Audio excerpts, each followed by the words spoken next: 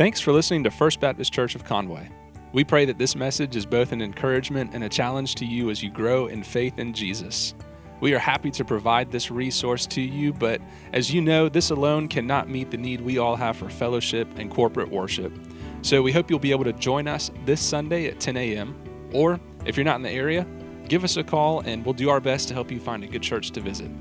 For now, here is this week's message.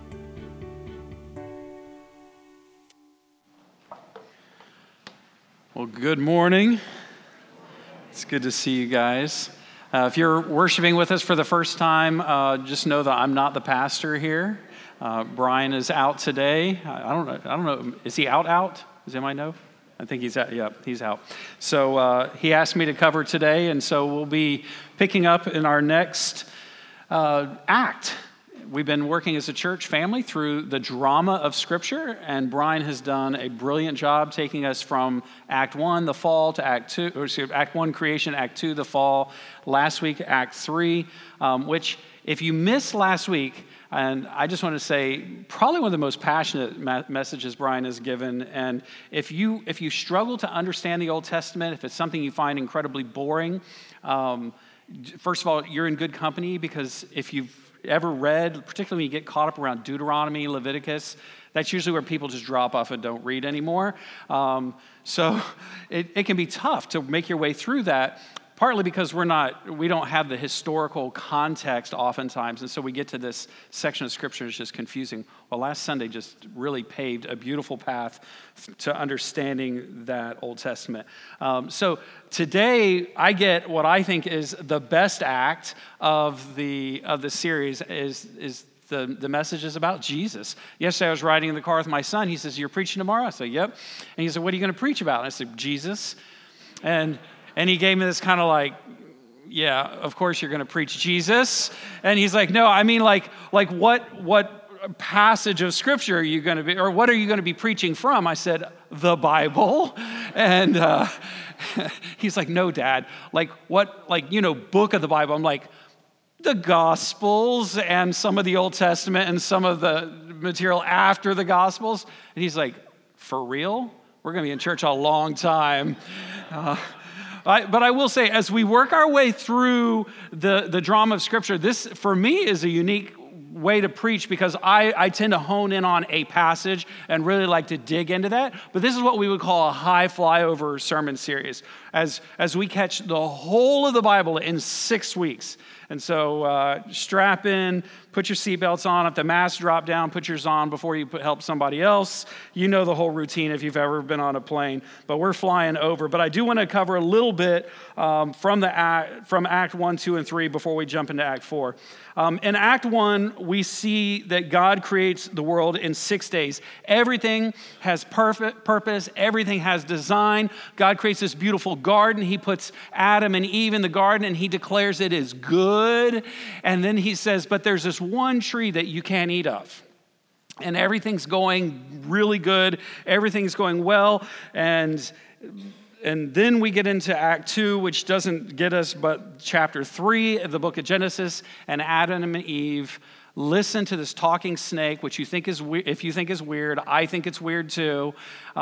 This snake comes and is representative of Lucifer, or is Lucifer, Satan, and he says to Adam and Eve, did God really say this? He plants doubt in their mind. They're seduced by evil, and they take a bite of the fruit. And from that day forward, sin is introduced to the world. Death, shame, sickness, all of that which God created and declared good is now suddenly broken. But God makes a promise that he will send a descendant who will strike the head of the serpent, and that serpent will bite his heel. That's the descendant we're talking about today.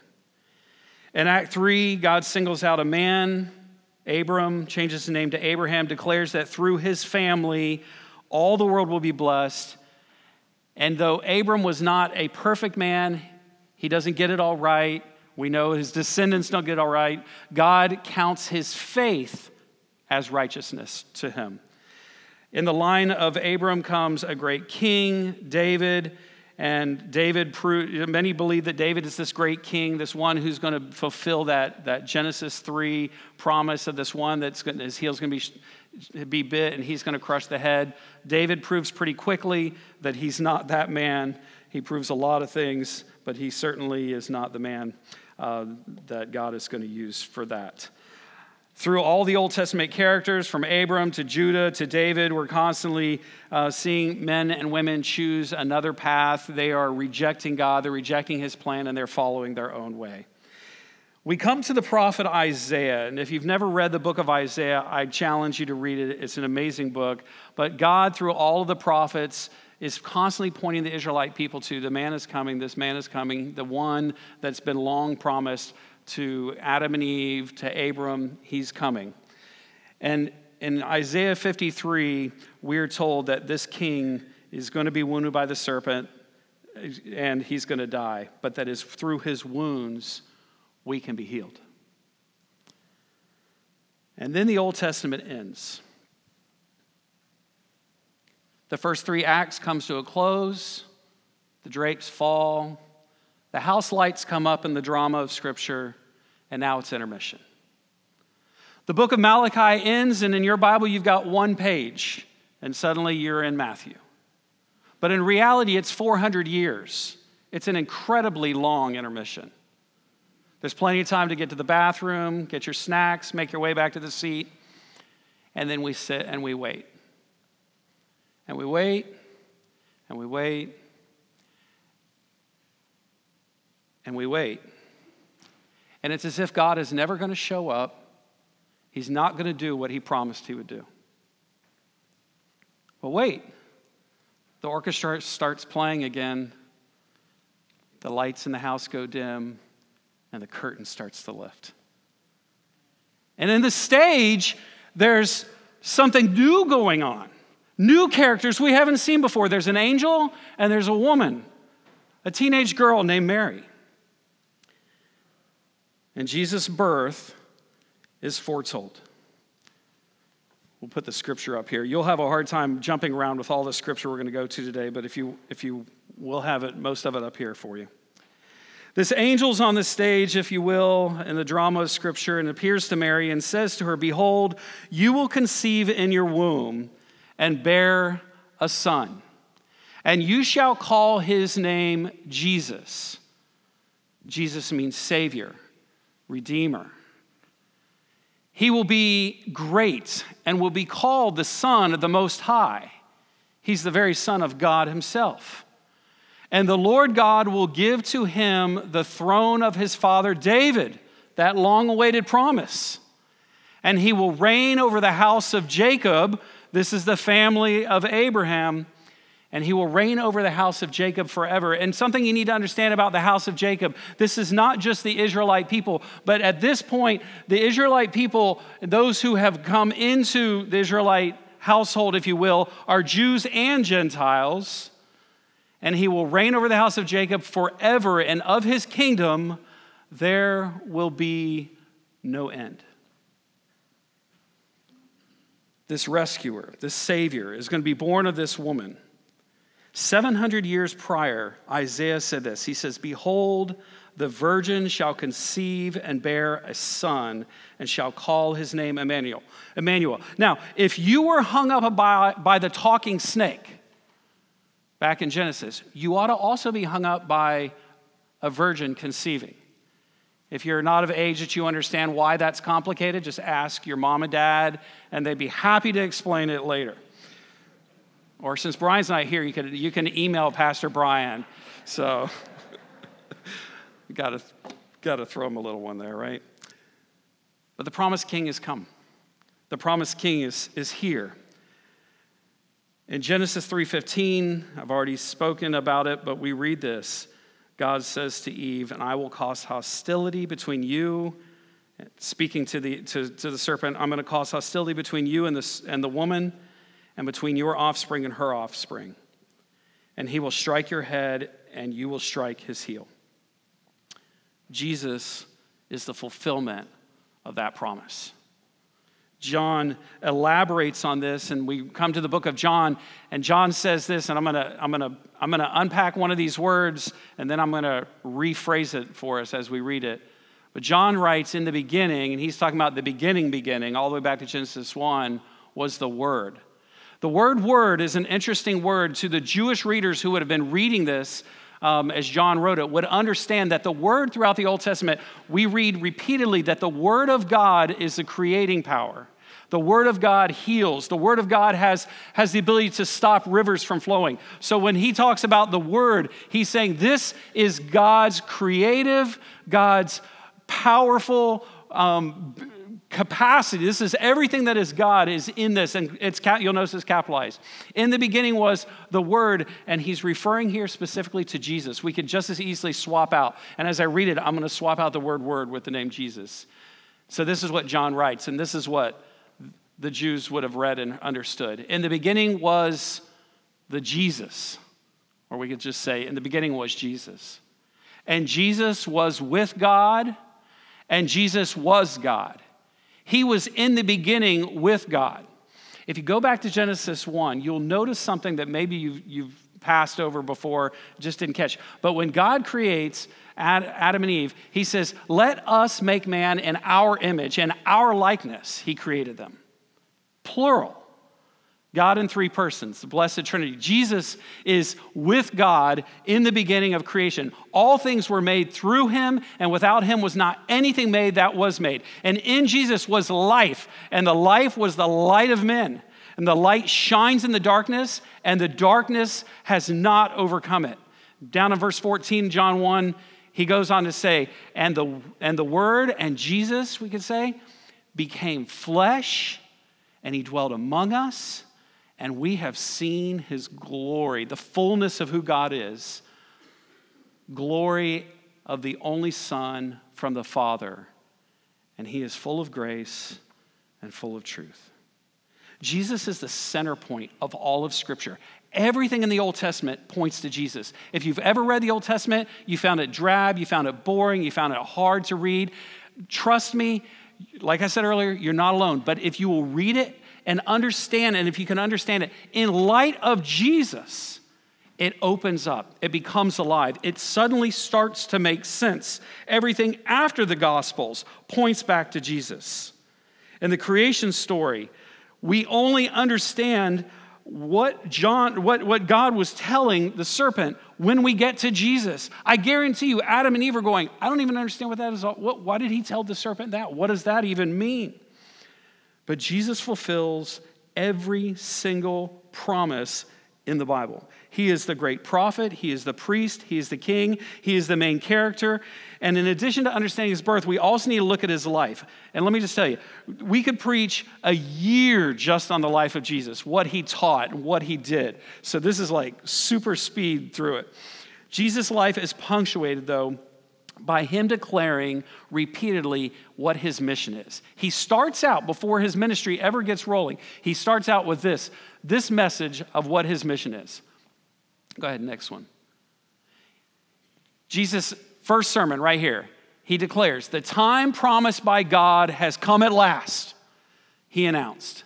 The kingdom of God is near. Repent of your sins and believe the good news. What's the good news? That God's kingdom has come in the person and work of Jesus Christ. And what is Jesus' mission? To usher in this kingdom of God. And what are we to do in response to this? To repent and believe, to repent of our sins and believe that he is God. Those who are seeking this coming king, though, as our Sunday school class has been working through one of the Gospels for about 9 months now, we know all too well that repeatedly the disciples, those who first heard this message, they are so excited about Jesus coming, but they think that he is coming to crush Roman rule, to take over as an earthly king and give the Jews the freedom that they've been longing for. But Jesus introduces the kingdom of God radically different. And he tells these new kingdom citizens, those who have repented and believed, he tells them that coming into the kingdom is going to radically change your life. No longer is anger and lust to be part of your life. In the kingdom of God, we are not to pursue earthly money and possessions. Instead, we're to invest in things that are eternal. In the kingdom of God, we are to love our enemies. We are to pray for those who hate us, not retaliate. He says crazy things like, seek first the kingdom of God and his righteousness. And he says in these things, the things that we worry about, the things that we stress about, the things that we lie awake and have anxiety about, he says those things, you're going to have to trust God for them because he's going to add them to you. He's going to take care of you. He's got you. But the first thing that you're to seek is the kingdom of God, not all of this stuff of this world. And Jesus demonstrates that the kingdom is here and now through countless healings and miracles, casting out demons, causing the weather to change. He proves again and again that he really is who he said he is. He breaks all of society's rules. Instead of avoiding the broken and messed up people, he runs right to them. And the disciples, they don't like that. And the Jewish leaders, they certainly don't like that. But he spends time with children. Children's ministry is of great value in Jesus' economy, in the kingdom of heaven. He spends time hanging out with the marginalized, the sexually broken. He demonstrates that the kingdom of God is a place where forgiveness and humility and a place where serving others and love and mercy is what's best.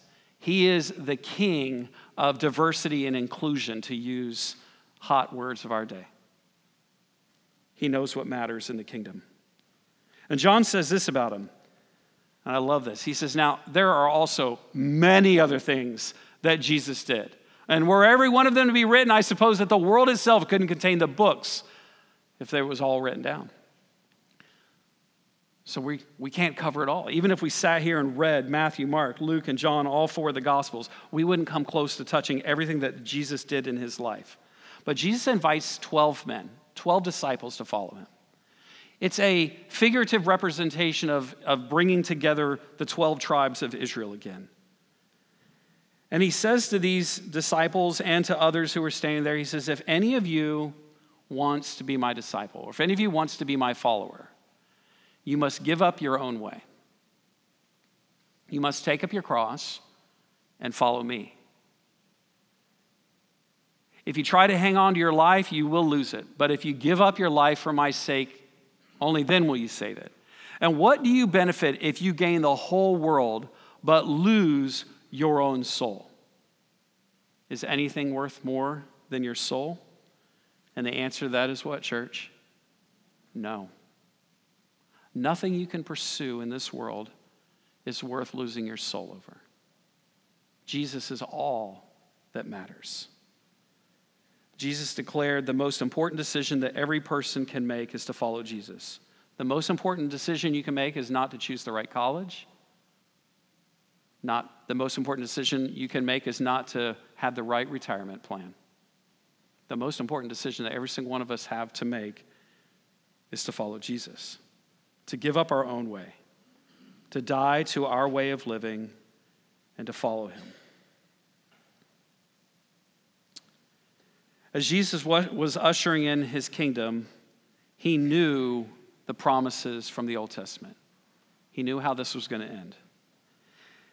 And even though the disciples didn't get it, they're arguing for who's going to sit at his left and right as he's going to the cross. They're thinking he's going to displace Roman rule.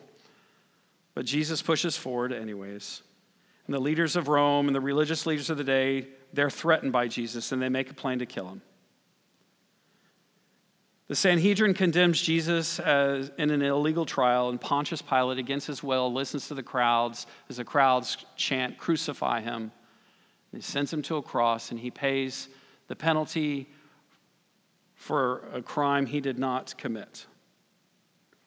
But Isaiah says this in Isaiah 53:10, 700 years before this day even happens. Isaiah declared, "But it was the Lord's good plan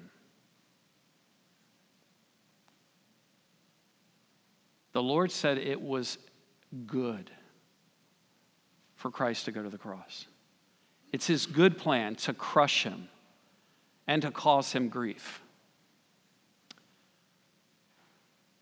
Yet when his life is made an offering for sin, he will have many descendants. That promise to Abraham that your descendants will be more numerous than the stars in the sky on the darkest of night, right here. He will have many descendants, and he will enjoy a long life. And the Lord's, there it is again, good plan will prosper in his hands. And through his death and through his resurrection, Jesus defeats sin and death. In the book of Hebrews, you would read, if I didn't put it up here, he said, the writer of Hebrews writes, under the law, almost everything is purified with blood, and without the shedding of blood, there is no forgiveness of sins. The writer of Hebrews is actually quoting the book of Leviticus, that in order for us to be clean, in order for our sin to be forgiven, there must be the shedding of blood. The whole sacrificial system in the Old Testament, the people having to bring sacrifices to the temple and presenting these pure and spotless lambs to the priests to be sacrificed, or the doves or whatever it was, and that animal being slaughtered and the blood poured out for the forgiveness of sins. Every bit of that was not unto itself. It was all pointing to Jesus. It was all pointing to the fact that you and I need blood to cover over our sin. When the Israelites are in captivity in Egypt and God sends the 10 plagues, and on the 10th plague, the death angel is going to come and kill the firstborn sons. It's not that the firstborn sons were rotten stinks. They may have been, but they didn't even die as long as the blood of a lamb was wiped on around the frame of the door. The blood that cleanses and covers sin. The Apostle Paul wrote it this way in 2 Corinthians chapter 5. He says, but for our sake, he made him, that's Jesus, to be sin, though he knew no sin, so that in him we might become the righteousness of God. Jesus teaches some crazy things like you need to be perfect as your heavenly Father is perfect. He says to be holy as I am holy. Well, how can you be perfect? You know your heart. I know mine. This is the only way. Christ takes on our sin, and by taking on our sin, Scripture says that he propitiates, or he reconciles us with God. He makes us right with God through using another I told Brian this is going to be a very theological sermon series if we do this. And by his death and resurrection, he imputes on us righteousness. He literally puts a covering of righteousness over you, so that when God looks at you, he doesn't say, what a pathetic sinner that Chuck is. God looks and says, that's my pure, righteous saint right there, no matter what his wife says.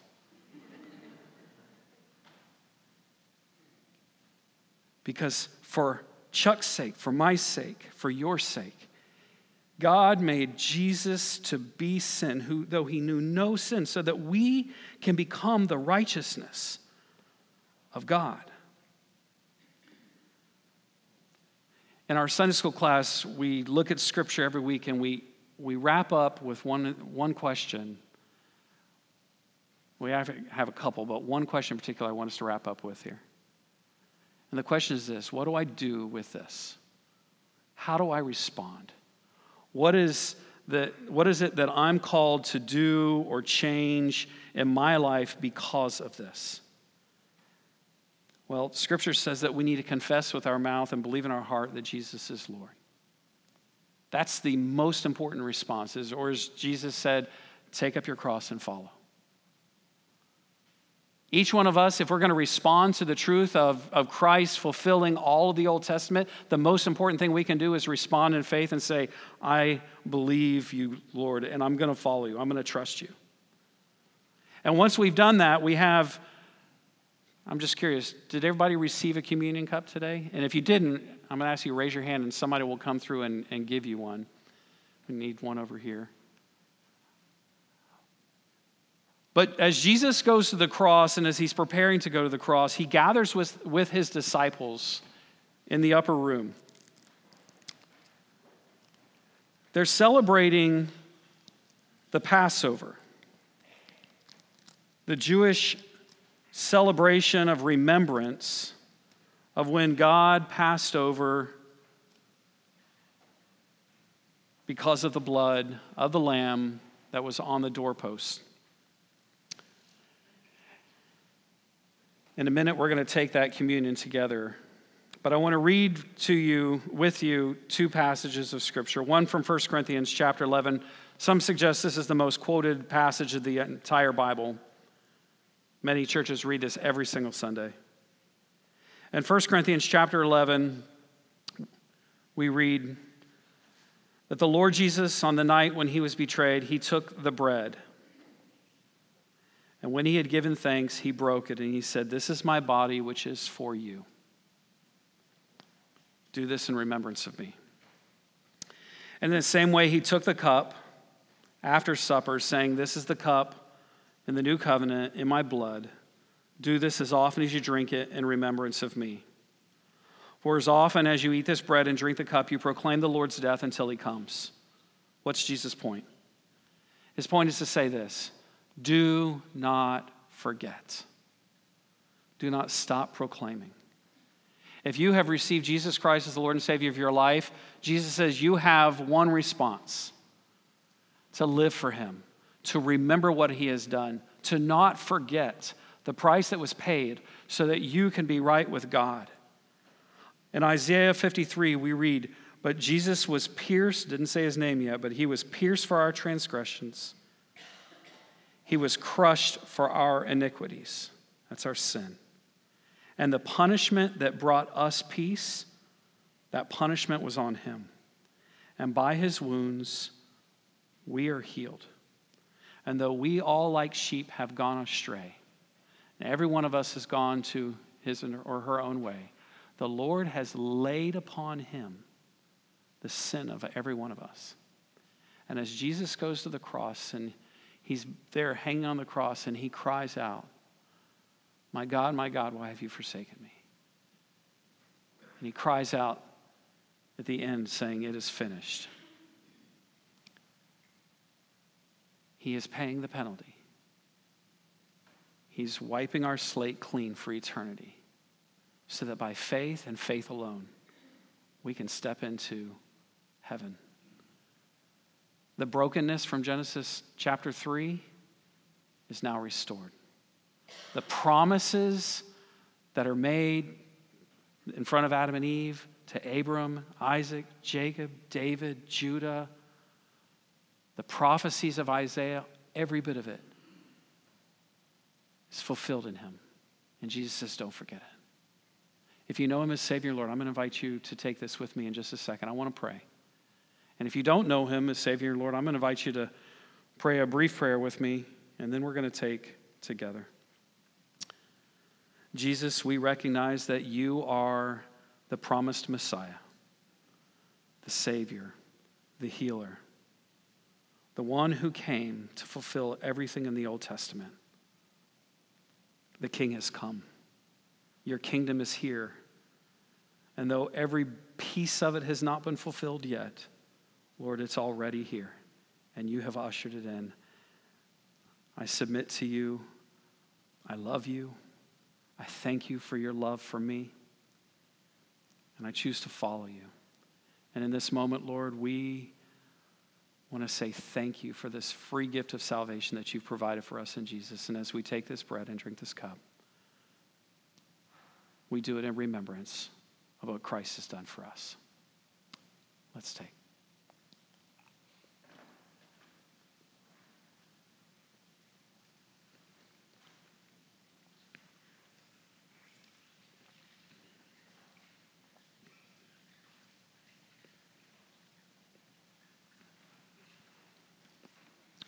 Let's pray.